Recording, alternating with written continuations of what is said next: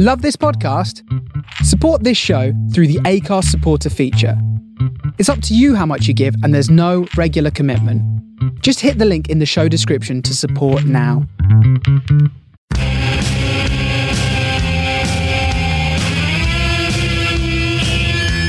Welcome to Bug Eyes Rock Pop Rambles. This is a Halloween and autumn special. Boo, ghoulishness. We're taking you on a road trip of the darker side of music. I haven't quite gone to the darker side. I've gone for the more sparkly side, and you'll see where I'm coming from later. Mine's a bummer of a trip, I have to say. Well, I'm here to counteract it, don't worry. Well, that's good. I'm your host, Angela, and joining me this week is...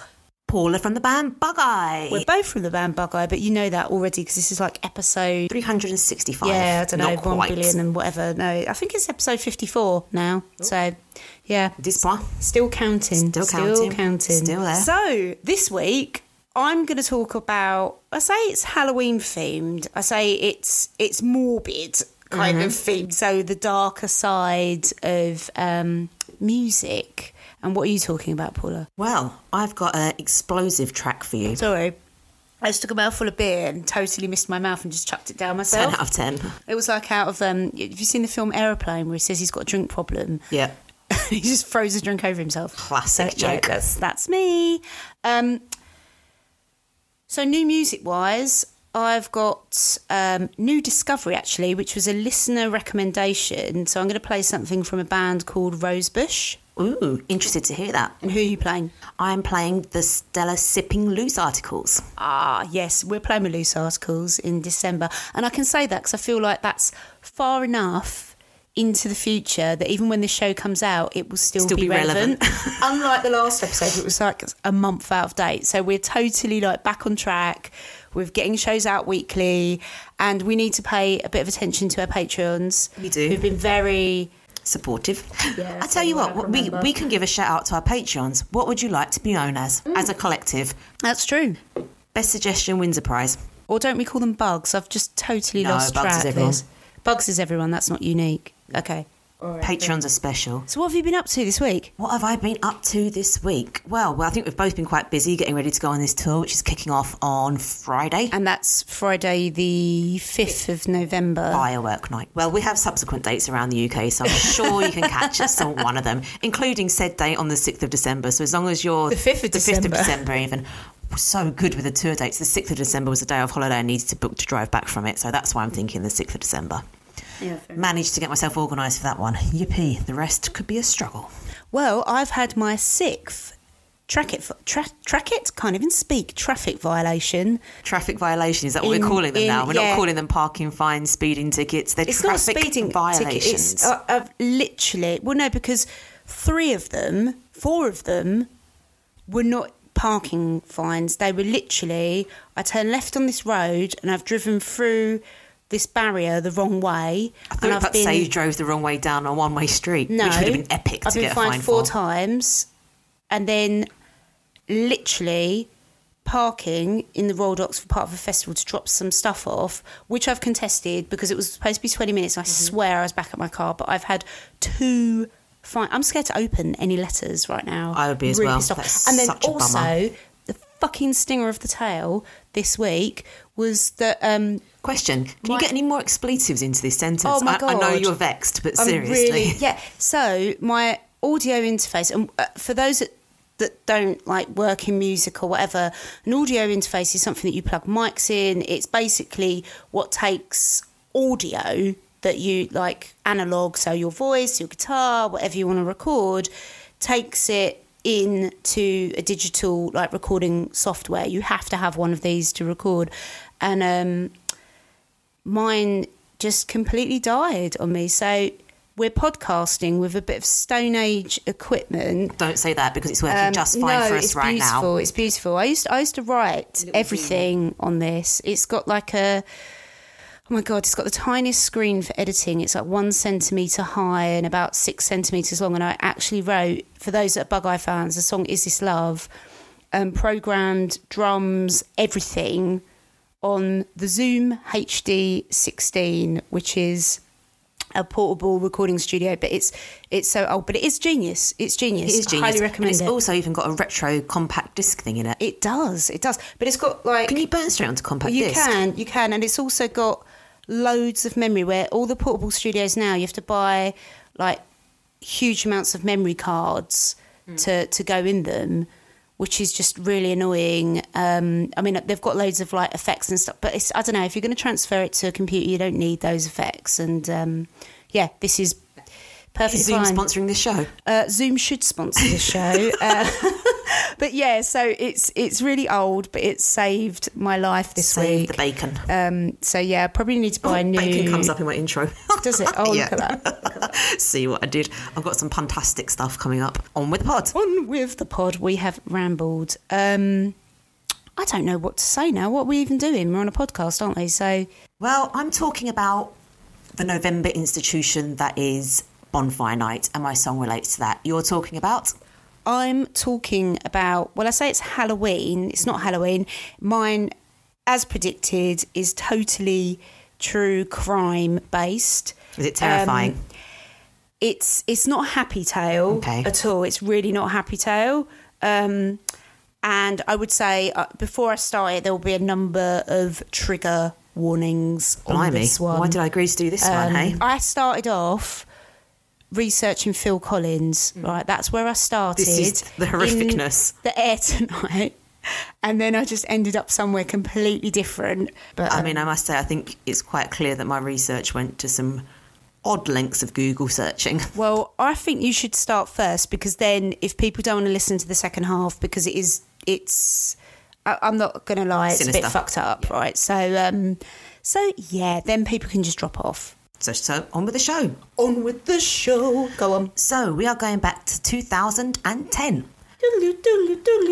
Boo! Apple has just launched the iPad. Uber is a brand new company. There are mega earthquakes in Chile and Haiti. There's a huge pandemic called... Was it swine flu? It was swine flu. Oh my God, and I actually got swine flu. I know. I thought that would relate to you. And that was your 30th birthday, wasn't it? Was it? Not in 2010. That was the year before. It was still raging, How don't could worry. I not even remember that, because It we're was born still in the same year. raging. It was still raging. On with the show. Lady Gaga is wearing meat dresses, and Simon Cowell is giving birth to One Direction via the X Factor. Look at that. Lovely piece of facts. Lovely piece of facts. But 2010 was a great year for someone, and that someone was Katy Perry.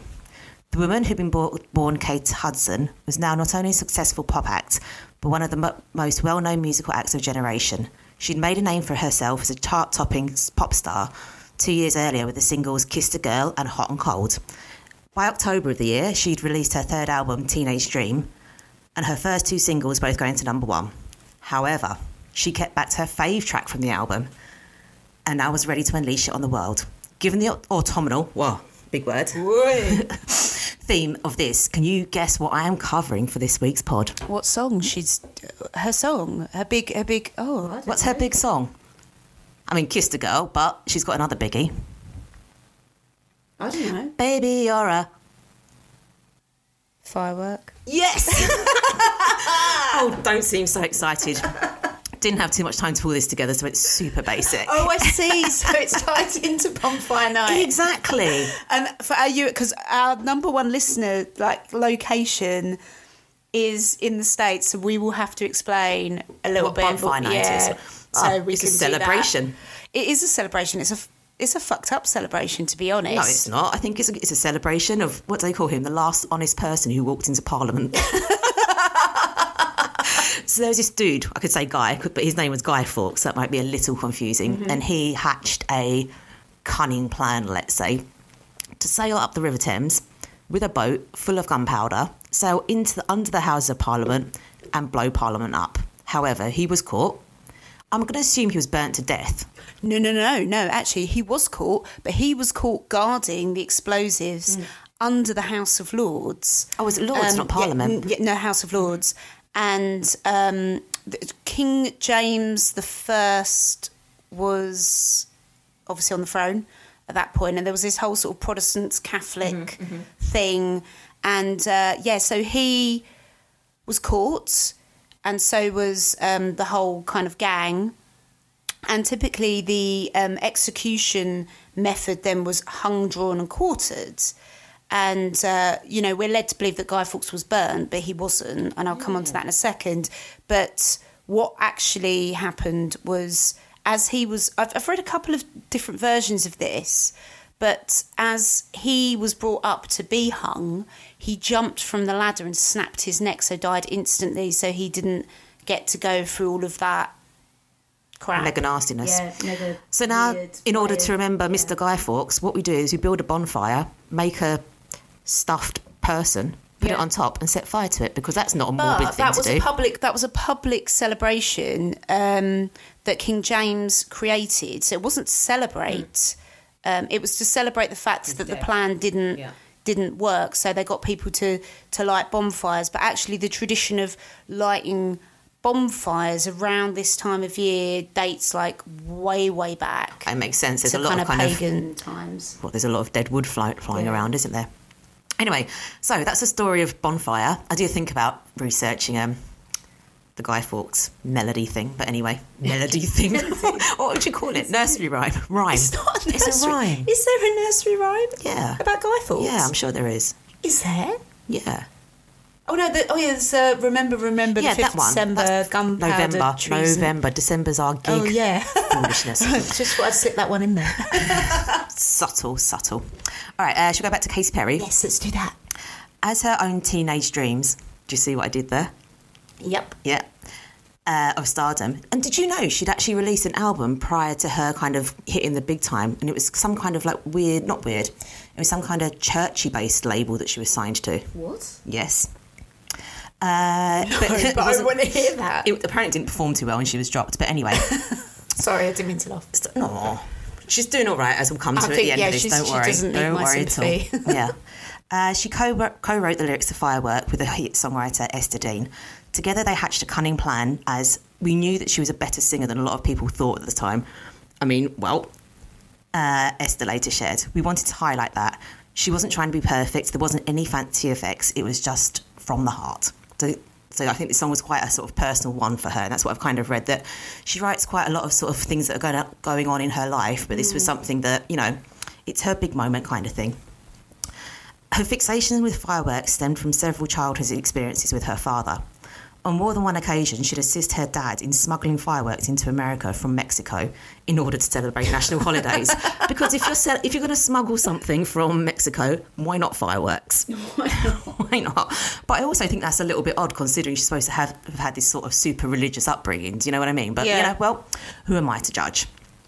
So, what is the song about? It's actually deeper than you think. Is it? Well... Is it now? I'll let you be the judge, Angela. The lyrics were inspired by Jack Kerouac's classic book On the Road. The novel's most famous passage had been brought to her attention by her boyfriend, soon-to-be husband, and even sooner ex-husband, Russell Brand, and goes, "The only people for me are the mad ones. The ones who are mad to live, mad to talk, mad to be saved. The ones who never yawn or say a commonplace thing, rather. But... burn, burn, burn." And that's a lyric that's kind of repeated or phrasing. Is that what you would say in the song? You see the blue centre light of pop and everybody goes, "Ah." And she said that this passage reminded Russell Brand about her. Whether that's true or not, I don't know, but he has some other things to say about her, which we'll come to later. But just in case that was a bit too heavy for the world of pop, Katy herself summed it up a little neater by saying the song was actually stemming from what she wants to be done with her body when she dies. What? Yeah, listen. "When I pass, I want to be put into a firework and shot across the sky over Santa Barbara Ocean as my last hurrah," she said. "I want to be a firework, both living and dead." I mean, bit odd, but whatever. You know what? My mind went to her body being put into like a giant rocket and exploding, which I thought that is gross, but I presume she thinks she's going to be cremated in her ashes. No, I think she wants to be shot across the sky. I don't think her ashes be put into a firework, potentially. I think that's probably more rather than the weird exploding human. Well, I'm going down the pub for a pint with her later. I'll ask her. So, was Katy Perry a firework? Now you can see where I went with my research this week. And if anybody ever looked at my search history, it'd be quite interesting. In 2010, Katy Perry embodied the romantic, beautiful and impossible. She was the person her audience dreamed of becoming. She soared to superstardom, marrying the person she thought was the love of her life. Yet when she began to challenge the pop star fantasy 3 years later, with the album Prism, she began to fall. Many rejected her rather than face the truth that Perry's dreamy pop persona was only ever exactly that, a myth. Oh, that's harsh. Oh, there's more. That's harsh. Katy Perry caused great sensation. She continues to spark, but what use of firework with no one to see it? Who said that? These are on various sites. I'll post it into the show notes. You can prolong the explosion indefinitely, but nothing lasts forever. Katy Perry wanted to burn like a firework and explode, but it seems she failed to consider one very important question. What happens after that? Which is a little harsh. I think that I've gone silent because I just think people are No. just Don't worry. It comes good. Which is a little harsh, as is her now ex-husband Russell Brand's summary of her world, which is one that's vapid, vacuous, plastic, constructed, mindless celebrity. Oh, come on. That's a little bit dark for someone that you're married to. I do have, and maybe I'll get pulled up on this. I know someone that worked with him in a studio, and he refused to even acknowledge the people he thought that were lesser than him, right? Yeah. Anyway. Luckily, Katy doesn't see her empowerment anthem as cheesy. In fact, she's rather touched that people co-opted the song for their sales. It's a fine line, she told MTV, and I think Firework would be like the opus on my one song if I had to pick only one song to play, because it's got a great beat and a fantastic message. And her fans agreed with her. A total staggering 38,000 people attended an open call for the video. Jesus. 38,000 people turned up for an open call for a video. Madness. It spent 4 weeks on the Billboard #1 spot, and she sold it in excess of 143 million records. So I think she's had the last laugh after all. Well, totally. It's just, I mean...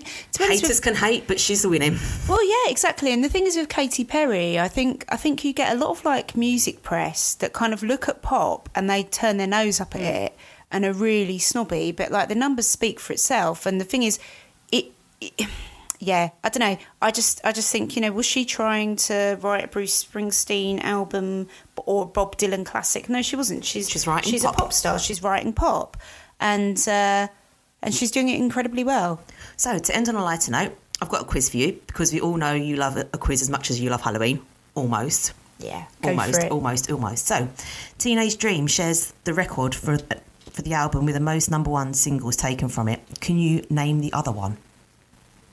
The other one? Yeah, so there's 2 albums that have had 4 singles, all of them gone to #1. What was the second one? Oh, I haven't got no idea. Think. I'm not even a Katy Perry fan. When I say I'm not a fan... No, Katy Perry's one of them. There's another artist. Who's had... hang on. There's another artist. I've just totally misunderstood the question. There's another artist that has had 4 hits. There's probably loads. 4 hit singles. This could be at the same time. No, about 10 years earlier. Oh my God. So 10 years... More than 10 years earlier. Well, you could fucking say the Beatles, 15. Couldn't you? You could, like... 4 #1s from one album. 4 #1s from one album. Yeah. Would that be... One of the biggest albums of the 80s. Oh, God. Would that be Madonna? No. No, it's not. Cher? No. I'm just going to keep reading off the artists. Kate Bush? No, she didn't have 4 #1s. That's a lie. Fuck. I think we covered this in a past podcast. This is all from the internet, so this could not be actually true. Crikey. I have no idea. Michael Jackson. Bad. Okay, next one. This was the 7th song with fire in its title to reach #1. Yeah? Can I just say, that last question, I'm going to pull a Kerry here and go, that was totally, like... Name an album that's had 4 singles from it. From you weren't clear in the question. Was I not? No. Wait for this one. Okay. You think that one's bad? This was the 7th song with fire in its title to reach #1. Can you name the previous 6 ones? You fucker. For all the quizzes you've ever given me. Relight My Fire, but the original. So no, you could say Take That and also the, oh my God, what's her name? And I'm going what I found on Song Facts, okay? And Song Facts people don't state their sources, so you have to be correct. You have what's on my paper. Oh my God, why can't I remember her name? She was like a 60s, oh Jesus. I know exactly who you're talking about. Oh, I don't know her name. And is she on the list? No. She isn't. Oh, she's not. Oh, okay, well, just This could be American, to be fair. Fire. I mean, there's... Hang on, from what period? So from which From date? 1967 to 2009. Okay, you got Fire by Prodigy. No. No. Oh shit. There's one that's my pretty obvious, to be God. fair. It's one of those things where it's like, you know, when you ask someone the question of what's your favourite band and suddenly you can't think of anything. So I've said Take That. Mm-hmm. Really Like My Fire. Was that one? No. Oh God. That might have been after Prodigy 2010. Wasn't Fire even? No, Take That. Really Like My Fire was like when we were at school or something. That's like 90s, isn't it? Sure is. Maybe this is an American list then. Fire. Oh my God! No, that literally they're the Shall I only give you a clue? two 'Cause I'll songs- give you a clue for the Go on then. easiest one. Go on then. The band's name is part of a house. The House Martins. No, you have a front what? Door. Yeah. The Doors. Relight My Fire. Yes. Oh, thank you. I mean, to be fair, I didn't really get that one, did We've I? got 1975, Ohio Players, Fire. Never heard of it. No idea who that is. Vangelis, Chariots of Fire, song Oh, title. Chariots of Fire, yes. Yep, heard of that one. John Parr, St Elmo's Fire. Ah, okay. We have Billy Joel, We Didn't Start the Fire. Oh, yeah. We did Yep. start the fire. And Owl City Fireflies. Well, I think this is a hard quiz. Okay, It's getting easier. Is it? R. Robin reckons Katy Perry's first live performance was at the Water Rats. First live performance in the UK, just to clarify. True or false? According to her Wikipedia page. I think that's false. It's going to be true, isn't it? It's one of those bullshit things of...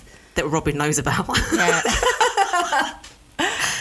Final answer, please. Let's say it's true. It is, in fact, true. Hey!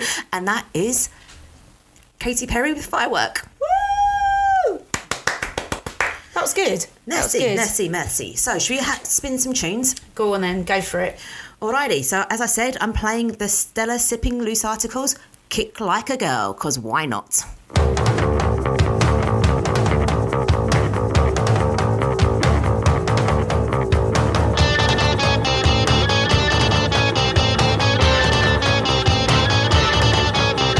Launching line to BBC Talk Sports.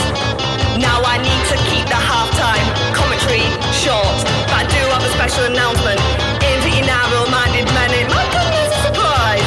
Trying to say this polite, that women can play sports. We can kick a ball with some force, now stop it with your insults. When we play, we get good results with forces to be reckoned with.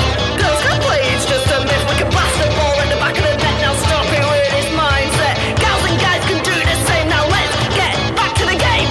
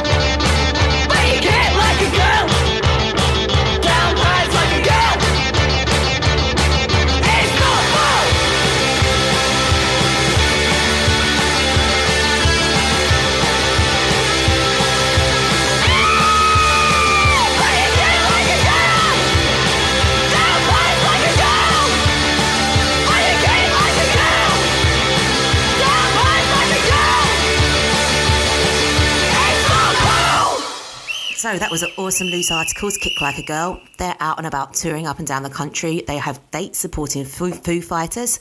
So if you get the opportunity to go and see them, I would say do it. They're going to be mega. They describe themselves as feminine, threatening and working class, and I describe them as absolutely brilliant. So check them out.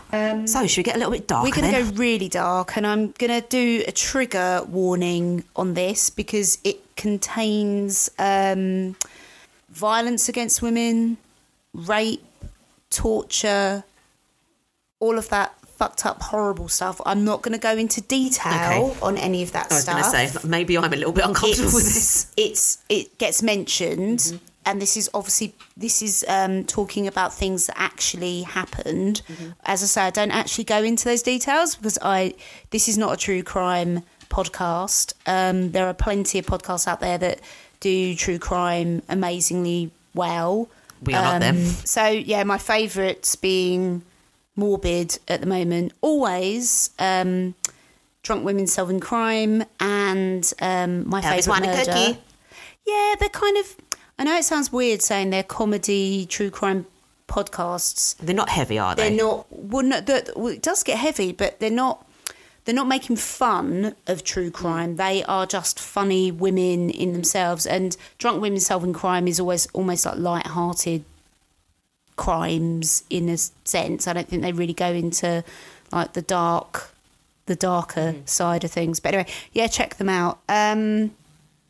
So, on with the show. On with the show. So the first track, and as I say, I was looking at songs that were about like real things that were dark that have happened, and I just could not believe the list of things. Like I say, I started off with Phil Collins in The Air Tonight, which is about someone being drowned in a river.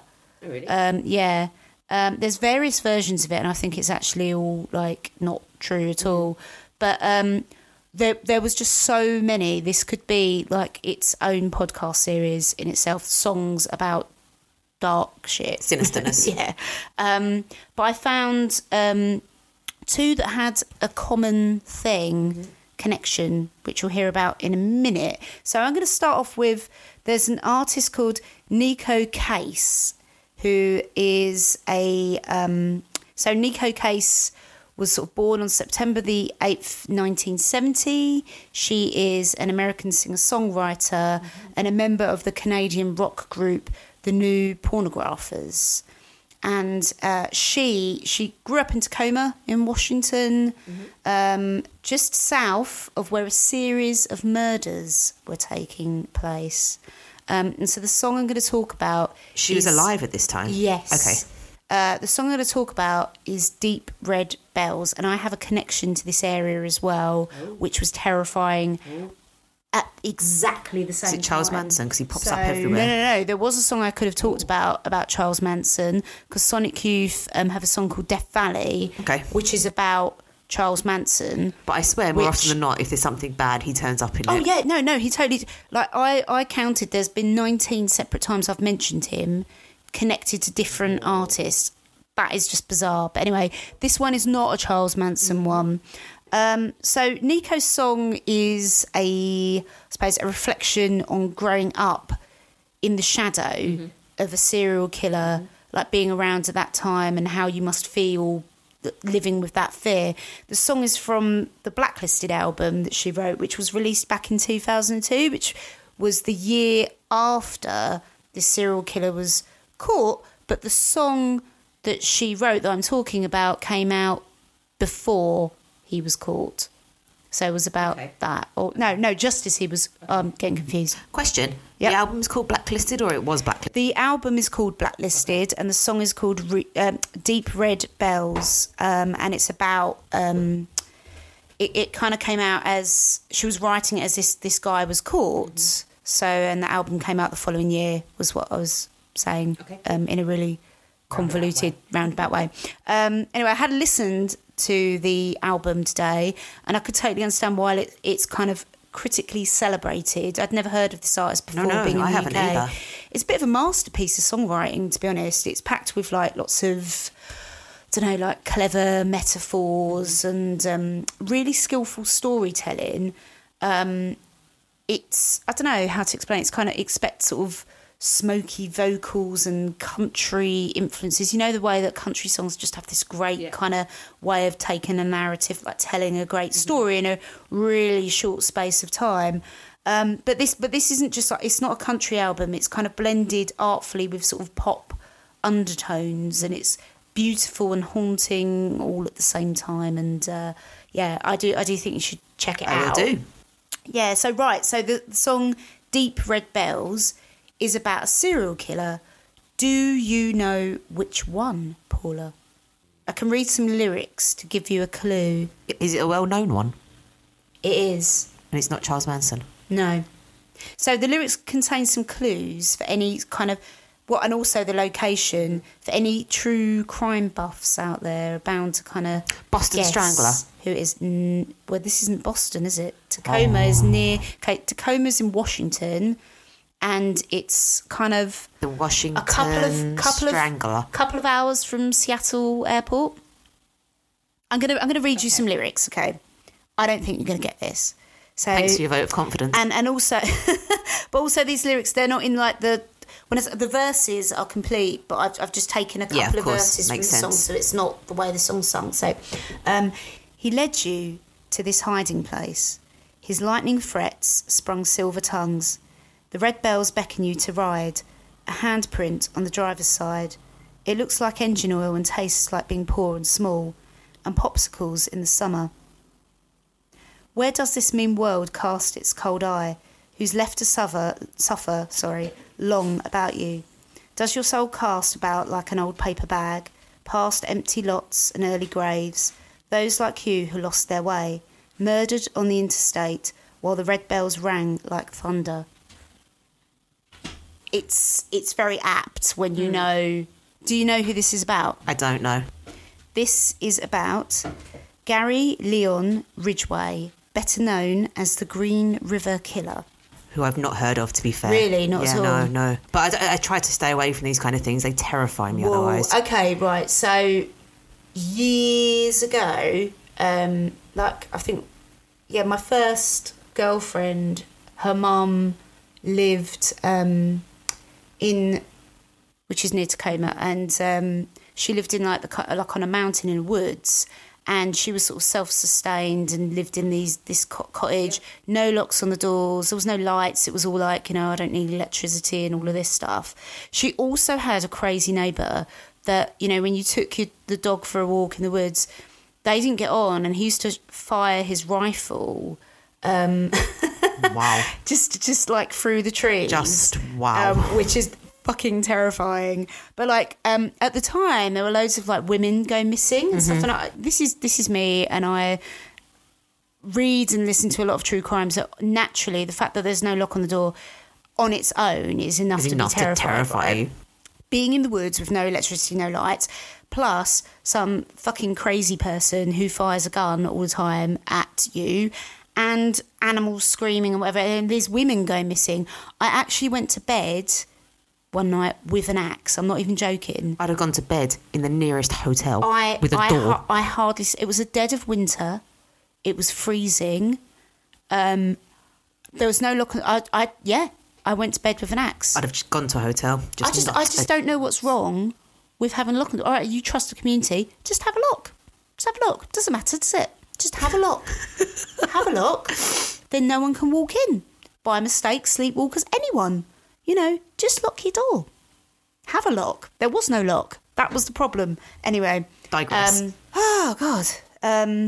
But Tacoma is quite pretty, but also... Terrifying. Yes, for those out there. For those with no locks. In Tacoma. Anyway, so he was active throughout the 80s and 90s. Long time. And murdered at least 49 women, although he claims to have killed as many as 80. So for 20 years, he basically terrorised King County with women in fear of becoming his next victim. And in an interview with AV Club, Nico talks about this time, actually, and growing up during this. So she says, I grew up while he was killing women, and on the news, they never talked about them like they were women. They just called them prostitutes. Myself and other girls in my neighbourhood didn't make that distinction.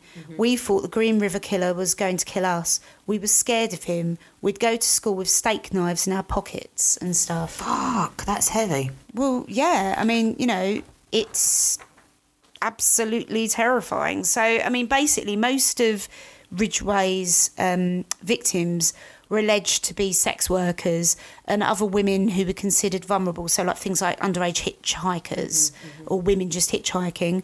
And the press gave him his nickname after the first 5 victims were found in the Green River. So this was obviously before his identity was known. And what he would do is he strangled his victims, usually by hand, but sometimes using ligatures. And after strangling them, he would dump their bodies in forested, overgrown areas, and often returned. Sorry, this is really disturbing. It's all disturbing. Often returned to the bodies to have sexual intercourse with them. What so, the actual it was a Netflix. fuck? So, but you know what? He had fucked up behaviour way before the 80s, though, right? When he was 16, he stabbed a 6-year-old boy. Basically, he led the boy into some woods and stabbed him through the ribs into his liver, but thankfully the boy survived the attack. Whoa. And then Ridgway later told a psychologist that he was interested in stabbing because he was struggling with being sexually attracted to his own mother and wanted to kill her because of it. What on earth? And you know when you just think, I think there's some warnings here that Point, did some alarm bells not ring? there's some other disturbing stuff about this a little bit later. But anyway, he became a suspect in the Green River killings in 1983. And in 1984, Ridgway passed a polygraph test. So the lie detector tests are never 100% accurate, and it's believed that psychopaths can just pass them. People who, you know, they have no, they're not going to panic when asked with certain questions. Well, they have no empathy, do they? Yeah, exactly. But anyway, on the 7th of April 1987, police took hair and saliva samples from Ridgway, and these remained on file for a day when DNA technology advancements were in a sort of better place. But it wasn't that far off, because it wasn't actually until 1988, only the following year, that the first man was convicted of murder on the basis of DNA evidence. It actually had that amount of credibility. Wow. And that was Colin Pitchfork for the murder of 15-year-olds Linda Mann and Dawn Ashworth in Leicestershire in the UK. There's an interesting documentary about that case, actually, on, I think it's on Netflix. When the bodies first started appearing, the King County Sheriff Office formed the Green River Task Force, hoping to discover the person responsible. And they got help from an unlikely source. Now, who do you think that was? The guy himself. Was he that messed up? Ted Bundy. No. Oh, what? Which was also the basis of the Silence of the Lambs thing, you know, of like Clarice and helping, you know, having that kind of interview base. It was all based on this. So Ted Bundy, who by that point had been in prison for a number of years and on death row, their crimes, like his and the Green River killer, their crimes were similar in nature. So what was his motivation for helping? Was he getting like, not early parole, attention, but maybe not just a kick out of it?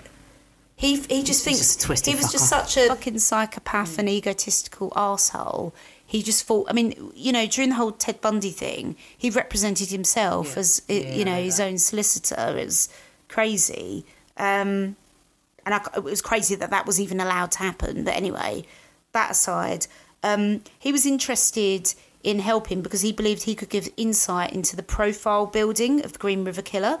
Probably could. And during one interview session, Bundy reportedly suggested that the uncaught Seattle serial killer was most likely to be revisiting the dump sites, I hate that word, dump sites, to perform necrophilia on corpses. And he advised investigators if they found a fresh grave that they should stake it out and wait for the killer to return. Did they? Not successfully, no. And Bundy's theories turned out to be absolutely correct on that point. Rest on a bike. So even though that was true, Ridgway did things to the crime scene to contaminate it and throw people off the scent. So he did things like he left chewing gum and cigarette butts. He didn't chew gum or smoke, so it was just things to kind of throw people off the scent. Anyway, back to those DNA samples that were collected in 1987. They'd later be subjected to DNA profiling, providing the evidence for his arrest warrant, which was amazing. And that was on the 30th of November 2001.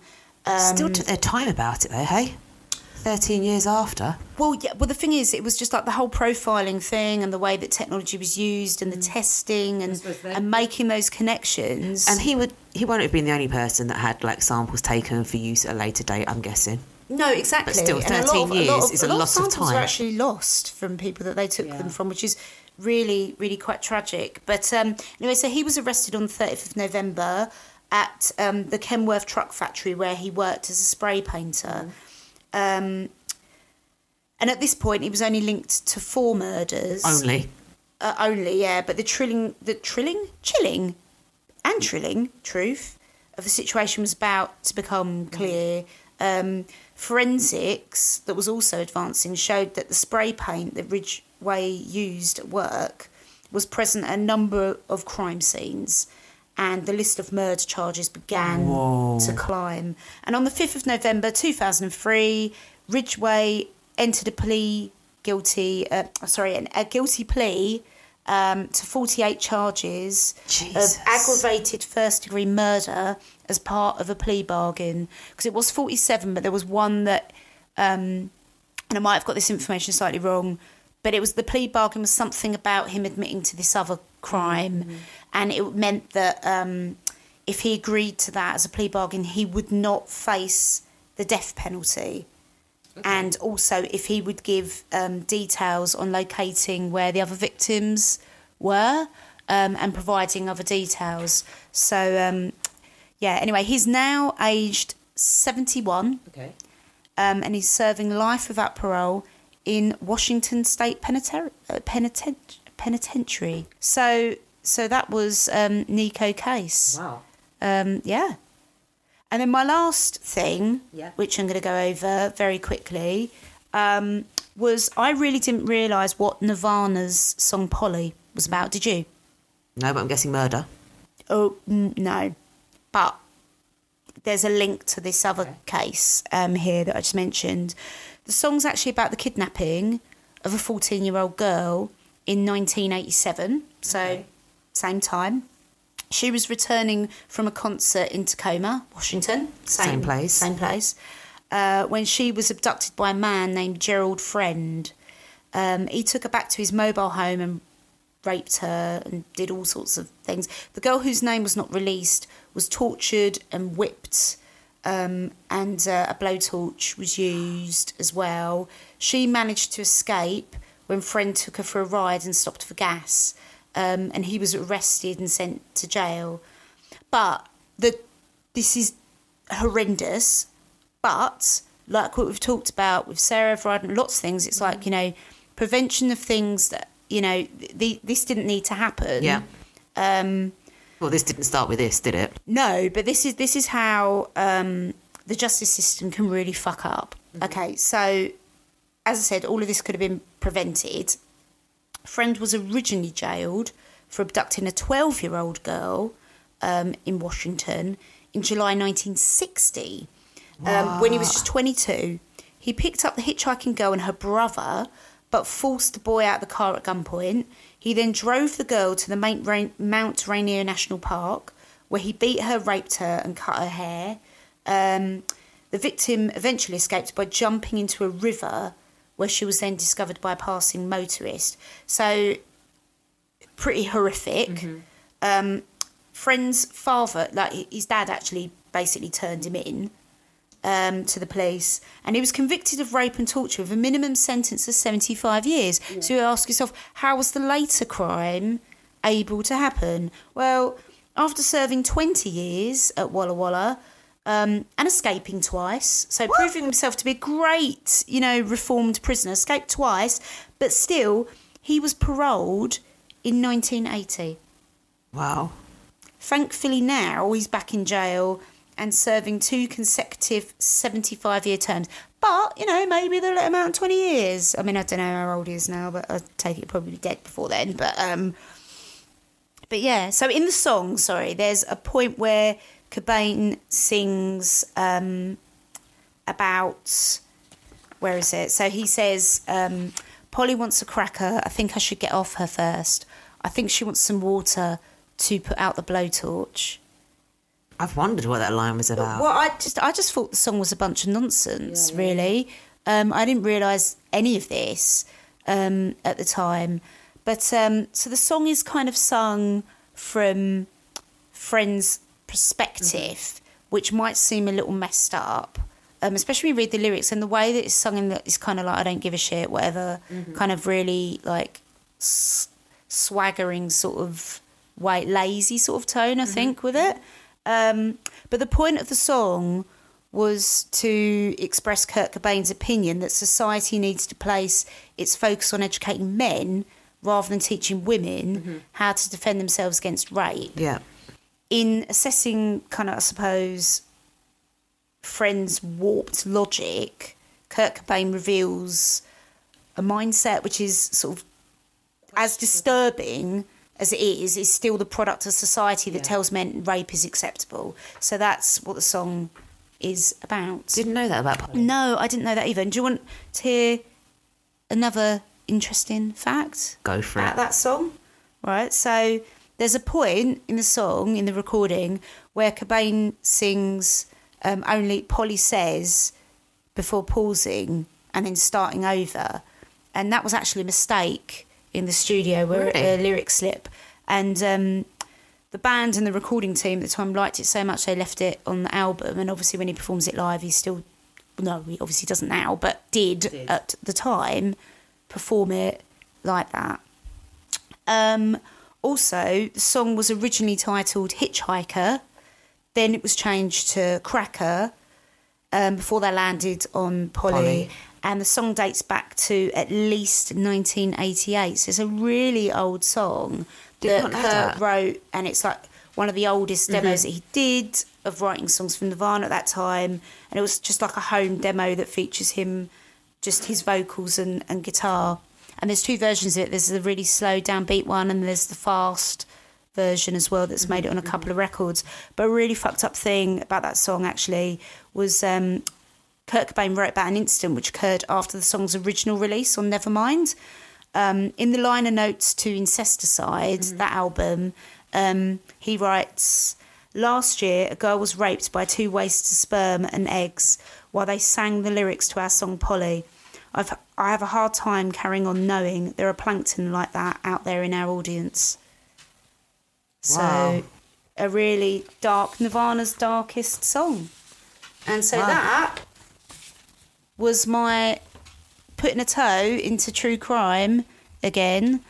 And seriously depressing me. Dark meanings behind a couple of very good songs. I think we need some music. We do, but I do have some great Halloween facts for Go on, you. then. They're a little bit fun, I think. I think we need it. I think we do. Do you know that All Hallows Eve, which it was originally called, dates back to ancient Celtic times 2,000 years ago? Is it not a big celebration in Judaism as well? Yes, it is. Is that another one of your facts? Yes. I won't go into that one. But it was believed that it was a kind of the night, it was a sort of boundary between the worlds of the living and the dead, where that became blurred. And it was also like the perfect time of year that made it easier for like druids and Celtic priests to make future predictions. Well. Yes. And did you know that 1/4 of all candy annually sold in the USA is purchased for Halloween? Man. Yeah. They love a bit of Halloween, don't they? They do. Now, mad for it they are. where do you think the tradition of pumpkin carving comes from? I think that's an American tradition. It's Irish. The jack-o'-lantern comes from the Irish legend of Stingy Jack. Jack invited the devil to come and have a drink with him. Pineapple black stuff, was it? Yeah. And he tricks the devil. He basically, I don't know the ins and outs of it, but he basically tricks the devil to turn himself into a coin to pay for the drinks. But Jack just pockets the coin and keeps it for like a year, and then agrees to release the devil if he promises that he'll never take Jack into hell or something like that. Along those lines. Anyway, who cares about details? This is rock brambles. Exactly. But anyway, when Jack finally dies, Heaven are like, you are a con artist. We don't want your sort. Laters, my friend. Jog on. And the devil's like, well, I said you couldn't come in. You know, I'm sticking to my agreement. You know, you made me promise. Yeah. So he was destined to walk the earth for eternity in darkness. And so for him to be able to light his way, he carved out a turnip and put a piece of hot coal in there to light his way, and that is where the jack-o'-lantern I bet it was from. a potato, not a turnip. Well, there is a view that, you know, they do. I think it's Irish, it's got to be a potato, isn't it? But it does say turnip. Oh, really? Yeah. And then, I say that as an Irish person, and, you know, I'm not perpetrating stereotypes here or anything. then, right, okay, Halloween ritual in the 18th century, single ladies devised a tradition to help them find a romantic match. What do you think they did? I think they rubbed goose fat on them and rolled in lavender. Nuh-uh. It's worth a shot. Kerry, take note. They threw apple peels over their shoulder, hoping to see their future husband's initials in the pattern of the apple peel when Do it you know landed. what? I think I've heard that. How random is that? And if it sounds familiar, that means I must have heard it, because it is utterly random, isn't it? Let's face facts. Well, yeah, that also the bobbing for apples thing, right? And I know it wasn't from research today, I just remember this fact, is basically the person who wins, who first gets the apple out, and this was for women, would be the first person to get married. Yeah, I knew that as well. It's Yeah. like catching the So both bizarre. bouquet thing, isn't it? But then bringing it back to Croydon, and I promise this is my last fact. Did you know Croydon has the highest number of witches anywhere in the world? Really? Anywhere in the world, right? And it's Office of National Statistics, right? So proper ONS. government data, right? Which is unusual for this show. Showed, I mean, obviously it doesn't talk about the world, but it talks about the UK. Yeah. And it says this was from this was research from back in 2011, but they're redoing Okay. the data next year. But basically, So it's current data. So it was listed by religion, right? What's your religion? How many people declared themselves to be pagan in Croydon, do you think? How many people are in the whole of Croydon first? There is, I think it's like 350, 400,000 people that live in So Croydon. I'm going for 4%. What would that be? Doo-doo, I'm doo-doo, going to doo-doo, go doo-doo. with 14,672. 56,620. And So even with my 4%, I was way off. and I went people bigger than 4%. that listed Wicca Yeah. was 14,000. was 1,766. That's a massive chunk. Like the 56,000 and the 1,700. Like that is a lot of Yeah. people, right? How many and- people put Jedi? I didn't look at that. Angela, that's the one to go No. for. No. But historically, Croydon for many years has been known to be a witchy place. But why are if there, that's like, term. fault lines or I don't something know. here? I tried to look that up as in why, and I didn't Yeah. quite understand it. But I tell you, now that COVID is thing of the it's not a thing of the past, but you know, you can do events. Witchfest International, 2022. It's back. In Croydon? Witchfest is back in Croydon at the Fairfield Halls. No way. There's live bands, Oh. DJs, a team of Morris dancers, and workshops and all sorts of things. But yeah, because they always had like an annual witch conferencey event thing in Croydon. But yeah, so it's back. It's back. Tickets booked? No, but I'm wondering if the Morris dancers are those wild Bedlam Morris dancers I did that article on. I went to visit some. Maybe. There's this like type of Morris dancer. You know, you think of like the kind of cutesy bells and little white hat. things. Yeah, no. There's these Morris dancers that are in these kind of black costumes with like bits of fabric trailed off them, and they've got these masks on with glowing red eyes. And Maybe. I went along and did an Maybe. article on them once, and was taught to Morris dance, and Julia was there, and I took a video. Actually, I'm going to post that video. That's going to be Patreon, so you can see that. But I'd never seen Morris dancers like that. I wonder if they're there. That's really nice people. So. Super. Time for a tune. Time for a tune, and probably the end of the show. So maybe let's just do some housekeeping now, and we'll end on a really cool track. Perfect. Okay. So if you've got a story you want us to tell, or new music you want us to play, or corrections, there are always corrections, please email us at rockpoprambles@gmail.com. You will find us on Twitter at Bug-Eye Band, Instagram at Bug-Eye_music, and Facebook as Bug-Eye Music. And anything else we want to add, Paula? Just that I'd be particularly interested to know if there are more artists out there who have had either 4 or more singles go to number 1 from the same album. I thought you said arses. Arses, yeah. So any arses out there? Artists. Sorry, received pronunciation, my dear. We're also on Patreon, which is patreon.com/Bug-Eye. So come and join the cool kids. We've been Rock Pop Rambles. We are going to end on a band called Rosebush. And I'm going to play the B-side from their single, which is called Where's the Party At? Because I particularly like it. And I think there is a mixture of, I don't know if I'm thinking Kate Bush because there's Rosebush in the title, but there's a mixture of like witches, Rosebush, tiny hint of Donovan in there. But I'm not sure if I've just got all a bit witchy, the season of the witch type thing in my head, so that's why I'm thinking it. But Rosebush are a duo which is based in North Yorkshire. Yep. And they're working on a concept album at the moment, which is inspired by dystopian themes and COVID-19 pandemic. So this song is their debut... blah, blah, blah, blah, blah, speak Angela. It is their debut single, Where Do We Go From Here?